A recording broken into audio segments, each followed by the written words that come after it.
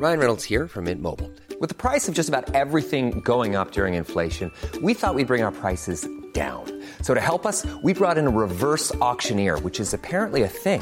Mint Mobile Unlimited Premium Wireless. How to get 30, 30, bit to get 30, bit to get 20, 20, 20, bit to get 20, 20, bit to get 15, 15, 15, 15, just $15 a month? Sold! Give it a try at mintmobile.com/switch. $45 up front for 3 months plus taxes and fees. Promo rate for new customers for limited time. Unlimited more than 40 gigabytes per month. Slows full terms at mintmobile.com.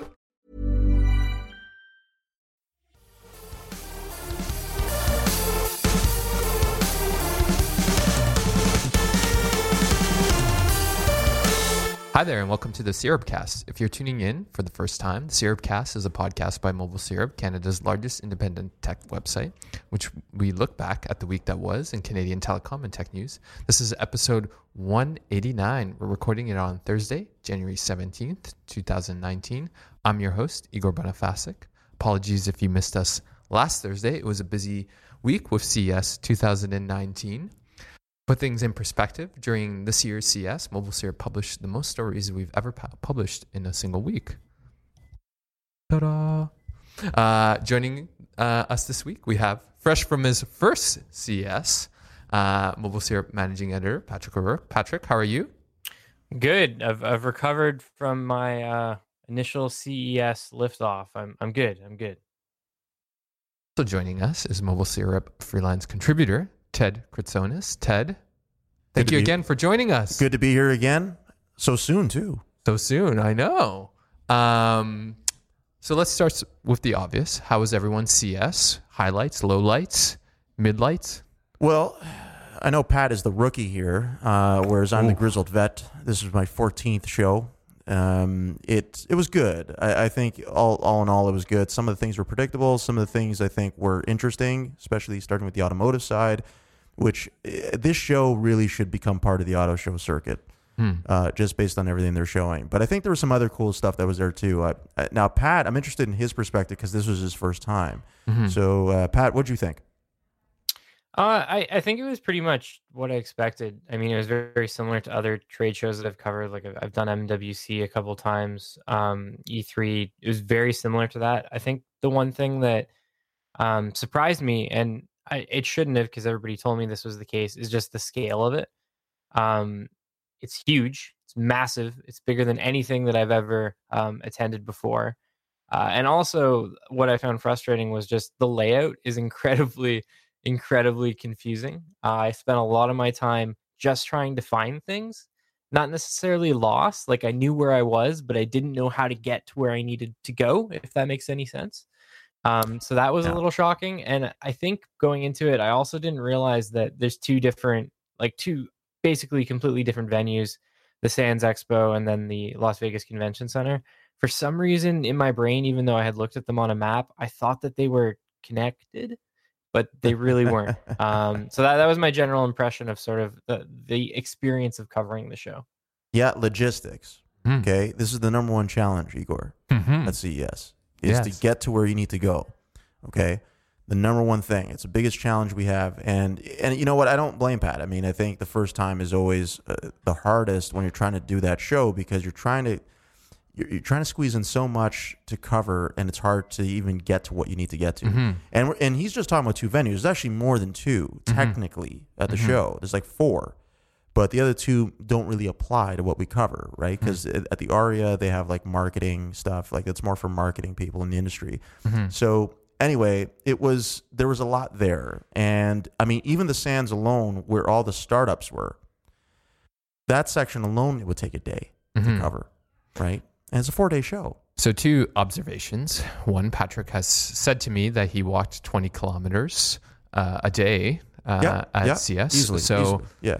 If you want to lose some weight, think about the CES fitness plan. Walk 20 kilometers a day. Back super trim. Yeah. Oh, absolutely. Yeah. As for you, Ted, I just see that 20-yard stare where it's like, I've been through the trenches of Western Europe again, and here I am back. Don't know how to reacclimate to civilian life. Yeah, well, CES isn't quite Vimy Ridge, but but I mean, it's a tough show when you're covering different beats at the same time. Okay, so if I went to the show and I covered only automotive, it'd be one thing. But because I cover other stuff too, it gets a little bit challenging. So I think when you're doing one beat, you actually, I think, can enjoy the show a little more because you're just focused on one thing. But I do believe, and I can't speak for everyone, but I do believe that we in the media, especially when we're covering tech, we have this curiosity to see what else is there. Got to see that bread maker. Oh, yeah. Although I didn't taste the bread, but apparently the bread wasn't very good. I tried it. It tasted like bread. It didn't taste particularly amazing or anything, but it tasted like regular bread. Okay, there you go. There you have it. Automation, man. It's going to take all our jobs. Yeah, folding like folding clothes. Yeah. I mean, a machine that folds clothes. I don't know. Some people may want that, right? So, Ted, the last time you were here, we talked about Apple, and lo and behold, we're going to be talking about Apple again. Because in some ways, I think Apple dominated all the headlines coming out of CS, certainly the TV-related ones. They dominated a headline. But, it was more so than past years. I think, obviously Apple does not have a presence at CS, and this year it felt like they did in some ways, as if a ghost. They always do. I mean, certain companies that are not there always do. Like Amazon's not there. Google's not there. But they are omnipresent, especially Amazon and Google because of Alexa and Google Assistant. They're just omnipresent at the show. Apple has always been like that too because you always have a number of companies that are showing accessories. And, there's HomeKit, and then there's there's stuff that works with their products. So they are present even if they're not there officially. And I think the same is true of, like I said, Google and Amazon. So Alexa was everywhere at this show. I mean, from cars to all kinds of different gadgets or home appliances that are going to have this. Nobody's going to name their kid Alexa in the future. Or they will. No, I don't think so. I mean, unless you can choose what name to call this assistant, I don't know. Like, you're just going to be triggering everything in your house, basically, by saying that name. But that said, what do you make of like all these TV manufacturers jumping on AirPlay too? Well, it's a good move. I mean, first of all, to get content from a mobile device or computer to the TV it's a lot easier now. Like, especially if you have the right hardware. If you had an Apple TV, you have a Chromecast. But for a lot of people, I think it actually was challenging, especially if they didn't know that they needed that kind of hardware. But if you build it in, all of a sudden it's a lot easier. So those Roku TVs, for example, I think they're a good example because there are certain apps that will work with Roku, right? So if you want to sort of beam Netflix from your mobile, not that you need to because it's already in Roku, but if you wanted to for whatever reason, you could. I actually see the AirPlay thing being big for music as well because people have pretty good speakers in some cases attached to their TVs, connected to their TVs, and having AirPlay in there, I think it's a great move. And I like that Samsung did it too. I like that Samsung also is supporting iTunes also, I think is a good move, but not for music. Yes, not for music. Not for music. Surprisingly, I feel like of the big ones, TCL was the only one that did not announce AirPlay 2. No. And in some ways, I think if you were to look back this past year, I'd say they probably sold the most TVs, right? Like of probably more than I think Samsung, certainly. TCL? Yeah. We don't know that. I mean, TCL was only available really in Canada for 2 months. Yeah. But, it was like the most like compelling Black Friday. But they did sell out. Yes. We just don't know what the volume was. Right. Yeah. So anyway, we'll see how that goes. Pat, you got to see the micro LED and rollable OLED TVs. What was that like? And I assume, obviously, Ted, you took a turn to see those as well. Yes. I saw the rollable TV as a prototype last year, but anyway, I'll let Pat go first. Yeah, they were. You're talking about the Samsung micro LED one, right? Like the modular. Yes, that's correct. TV? Yeah, I thought it was really cool. I mean, the idea of being able to sort of create a television to whatever aspect ratio you want it to be, and have that be seamless, where the parts just pop on and off, was pretty crazy to see in person. It was a big step over what I wasn't at CES last year, but I saw photos of what Samsung did with the wall project, and you could see like spaces between the different modules. And this year, it just looked like a regular television. There didn't seem to be I guess you would say like any significant downside to their micro LED tech. But I mean, they also said that like this stuff's not going to be readily available for consumers for a very not a very long time, but at least a couple years, right? So it's cool to get excited about this stuff and like other things that we see at CES like this. But it's also important to keep in mind that it's going to probably be a couple years before even people with tons of money can get their hands on that type of technology. Because I can see those TVs costing like upwards of $5,000 even when they first come out in a couple of years. Yeah, in some ways, Ted, like it's really interesting because I think the rollable OLEDs and the micro LED speak so much to the current situation in the TV industry, right? Which is where you like Samsung and LG are finding it really hard to compete with competitors like TCL that just make these TVs for so cheap, right? And like as you said last podcast, like the margins on TVs have always been razor thin, right? And so this was in a sense their like reaction to that, which is like, well, we'll make something bigger and better, right? Yeah. So the micro LED TV actually was a prototype that they showed a couple years ago at CES, and that time they had these panels basically that it was all mechanical, so it wasn't something you could touch or you can get super close to, but basically the panels would separate and then combine to show you that they can form one image or then form separate images, on their own. So it was a really interesting idea. At the time, they didn't say much about it. So now, finally, this year, they've come out with something that they believe will be marketable, something that they could sell to consumers and businesses, because I think there's going to be a use case there too. I agree it's probably a couple years out, maybe more, and especially if we're talking about price point, it's probably even more than that, because it'll be $5,000. I think actually it could even be more than that, depending on the size.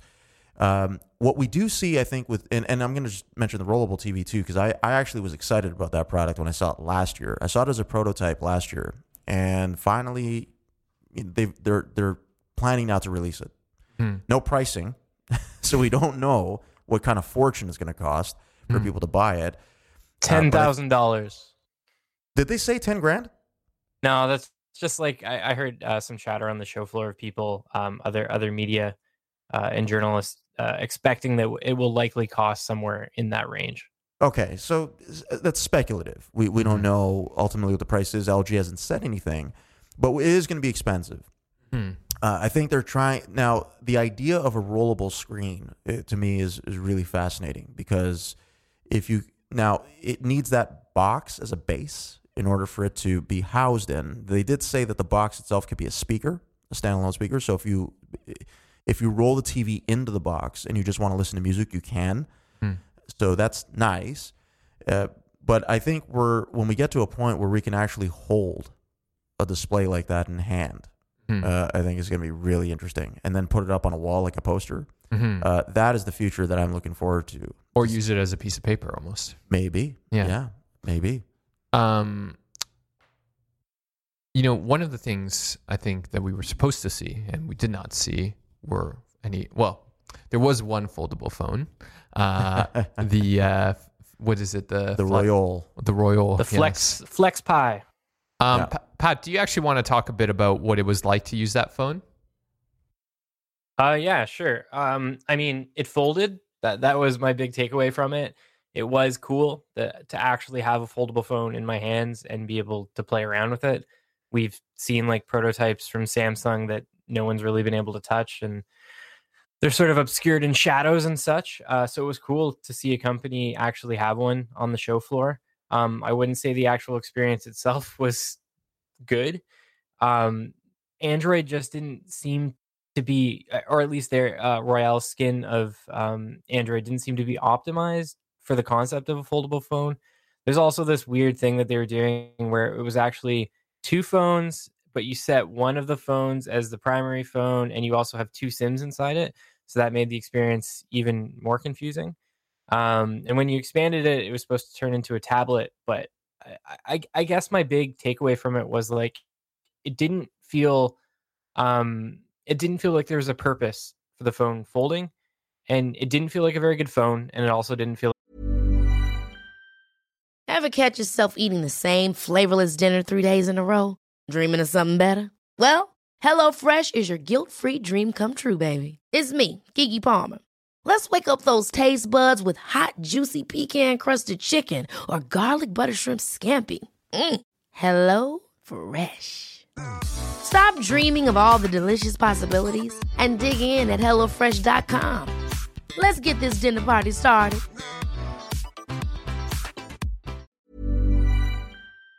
Like a very good tablet. So the compromise, it was just a massive compromise as far as I could tell. Also, I mean, I have to say, like, I don't think like Android is necessarily the OS for this, right? And I mean, it's shown it's been scalable in one way, but in yet another way, like who's like lining up to buy Android tablets anymore, right? Like, and I know obviously this is different, right? Like, but you know, thinking about it now, as Pat says, like an Apple foldable phone would make way more sense, right? Like, because there is that ecosystem to support it in some way in terms of apps. Here, like, you know, the question I've always had with foldable phones is like, what kind of, you know, when the iPhone was first introduced and subsequently all these wonderful Android phones started coming out, that was a revelation, right? It took what was a very abstracted way of interacting with a computer and made it simpler. How does the foldable phone make that interaction simpler or refine it in a way that people want? I've always described it as like, smartphones, high-end smartphones in general, they're all pretty good. Like, you go out and buy one, doesn't matter what manufacturer it is, you're probably going to be happy with it. And in my mind, this is kind of like, it's an effort by smartphone makers to come up with something cool that makes the phones look different to get people excited about them. Because I honestly don't think people are really excited about phones anymore. I mean, we see that with, there's other reasons beyond excitement, but we see that with like Apple's sales kind of middling and Samsung sales of the Galaxy series middling as well. But I think one of the big things for me, even basic Android things just didn't work right on the phone. Like apps were changing orientation all over the place. Certain apps I would launch just wouldn't look properly on the phone. And then like sometimes they would end up stacking on top of each other. That was really strange too. So I mean, I think you're totally right, Igor. At least as it stands right now, Android doesn't seem to be the place for foldable phones. But it'll be interesting to see what Samsung does with its One UI skin, if even its foldable phone is running on One UI, to kind of make that form factor work within the confines of Android.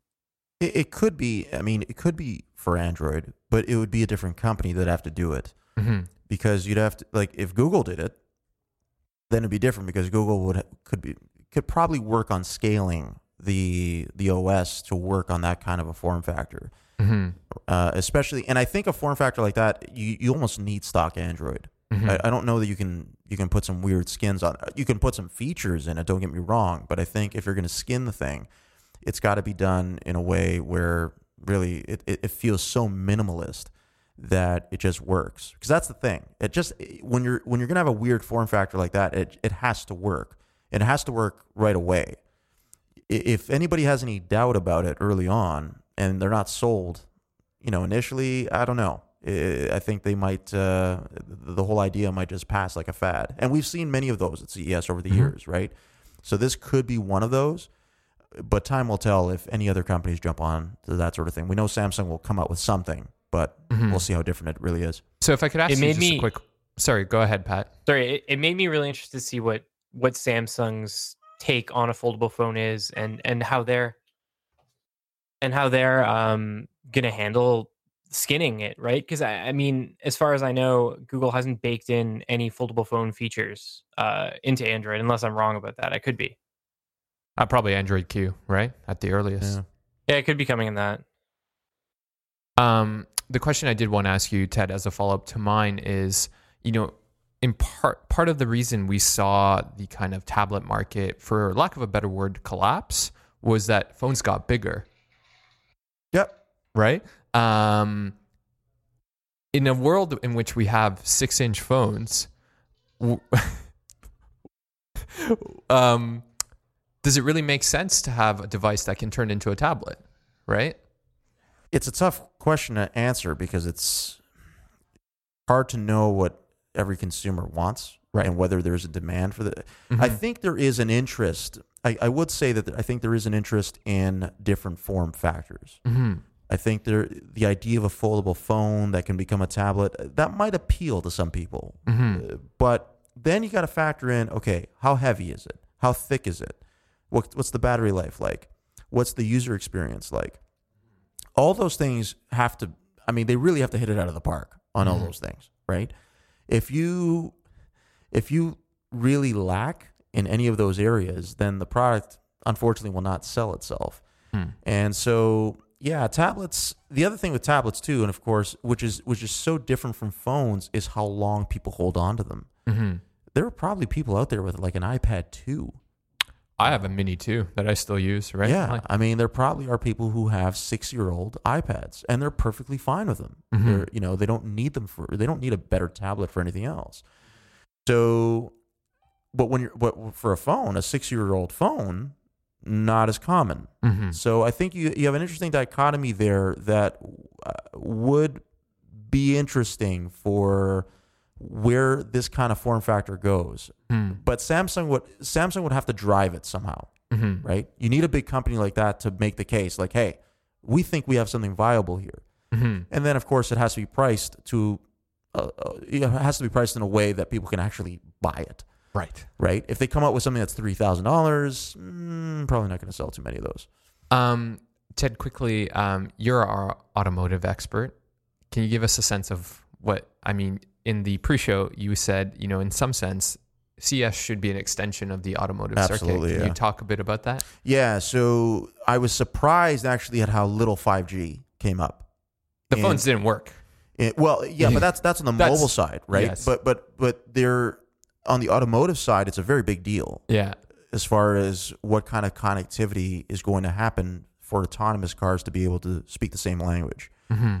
Now, I don't want to get into the weeds here because there is kind of an HD DVD versus Blu-ray situation going on with that. Do tell. So there's cellular vehicle to everything, okay? So that's one standard that would rely on 5G. So what I'm talking about here is, quote-unquote, the language that cars would be speaking not just to each other, but also to the wider infrastructure. Mm-hmm. So cellular vehicle to everything, so CV2X versus DSRC. So so dedicated short-range communications.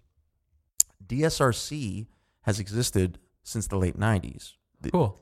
U.S. regulators had approved it back then. Canadian regulators followed a few years later. So Cadillac Super Cruise, for example, as an autonomous mode, uses DSRC. Tesla's Autopilot does not. So you don't have uniformity right now in the industry, and I think in order for 5G to be embraced, it has to become an industry standard. The industry at large, not just the automakers, but tier one suppliers, the middleware providers, everybody has to be on board with that and say, okay, this is what we're supporting, this is the framework we're working in, this is what we're going to do. We're not quite there yet, and I think that may have been part of the reason why 5G as a narrative was not as prominent at the show. So instead, we saw a lot of stuff about, okay, here's what we envision future mobility and transport to look like. I was at a couple of different demos where, for example, Hyundai Mobis, where the windshield became a screen. So I'm theoretically driving, I'm moving, I'm not controlling the vehicle. It's driving me. God forbid that would be illegal. Well, and I'm watching a movie on the windshield, or I'm looking at a 360-degree image that just sort of pans around the windows and the windshield. Like, I'm playing a game with a passenger. It seems bizarre because it's like, you're so far ahead. Well, it's like you have a death wish or something. Why? But the idea is that you would be in an autonomous vehicle and would not worry. Your life would be basically in the car's hands and it'd be fine. That's the vision. That's the future. And then there were other unique vehicles like the Air Taxi by Bell Nexus, and then we had a yacht on the show floor, which had some smart features, including its own voice assistant called Angel. Oh, wow. Yeah. Pat, one of the questions I had about that yacht, how did they get it in there? Like, are there giant airplane hangar doors somewhere that they rolled it in through? Absolutely, yes. The convention center does have hangar-sized doors for really large vehicles, and some installations for booths to get through. Okay. That's how they got that in there. They wheeled that in there for sure through one of those doors. And that was the first thought that I had when I saw it, was like, how did they get this in here? Yeah. It's the only way is through those hangar doors. I don't know exactly where they are, but they are there. All right. On that note, unfortunately, we have to cut this one short, if only because we only have the room booked for another 5 minutes. I wish we could keep going. So usually, as we always do, we end with shout-outs. Pat, do you want to start us off? Sure. I want to send my shout out to the BreadBot for being probably my favorite thing from CES. It's basically an automated bread system made by the Wilkinson Baking Company. And it's not something that's going to be available to the average consumer. Like, you're not going to be able to go out and buy it. They're marketing this to bakeries and grocery stores, and it's also supposed to cost an insane amount of money. I think they were talking over 100,000 American over a 5-year lease. So it looks like you can't even purchase it. You have to lease it. But it was fascinating to watch. I think I saw it at CES Unveiled on the show floor. And it was really cool. It basically makes a new loaf of bread every few minutes, and it does it all within a machine. That's my shout out. Well, I, for one, look forward to our bread baking overlords taking over the world. Me too. Soon. Yeah. What was your favorite thing? I'm going to shout out to downtown Las Vegas. Okay. So most people think of the Strip with all the big hotels and everything, but downtown Vegas has a different feel. And for anybody visiting the city, I highly recommend spending a whole day there. There's some cool stuff going on there, and just the vibe is very different. You see some weird things, no question. And the gambling's cheaper, so if you're into that, and the drinks are usually cheaper too. But it's a different kind of Las Vegas than than the Strip is. And also wherever you go in Vegas, they seem to be big hockey fans, because I was going to ask, did you see another Golden Knights? It is not hard to find a hockey game on a TV there at all. I was watching Hockey Night in Canada, like at a bar. Wow. There. So, did you see another Golden Knights game this time? I did not go. No, they played 3 times actually while I was there. They had 3 home games while I was there, but I did not go this time. Yeah, I thought about it, but then didn't have time to go. I did see a ton of people wearing Golden Knights jerseys that look like Vegas locals, which I thought was pretty interesting. Yeah, that's what I saw last year too. They have embraced that team in a big way. Wow. Well, there you go. My favorite thing was that was it called the Otis? It was the carry-on luggage that was autonomous. Oh yeah, that could drive itself around. I'm like, now this, sir, is innovation. Yeah. And it was cool because I saw they showed like some of the kind of image recognition that happens for it to be able to navigate. Anyway, this thing is probably going to terrorize airports. I'd like to see them try and make that so that the luggage goes in front of you as opposed to behind you. Yes. Anyway, on that note, thank you so much for listening. We'll catch you next week. If you want to follow us, it's at Mobile Syrup, whether it's on Facebook, Twitter, or Instagram. Teddy, where can people find you? Twitter and Instagram at byTeddyK, BYTeddyK, and of course on mobilesyrup.com. And where can people find you, Pat?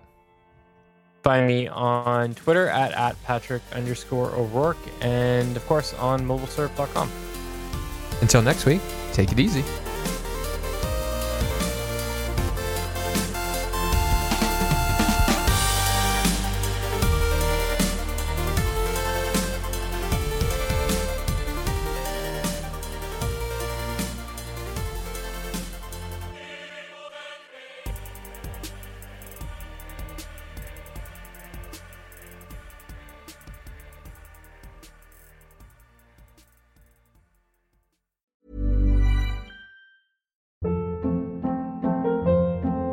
Hold up. What was that? Boring. No flavor. That was as bad as those leftovers you ate all week. Keke Palmer here, and it's time to say hello to something fresh and guilt-free. Hello Fresh. Jazz up dinner with pecan-crusted chicken or garlic butter shrimp scampi. Now that's music to my mouth. Hello Fresh. Let's get this dinner party started. Discover all the delicious possibilities at hellofresh.com.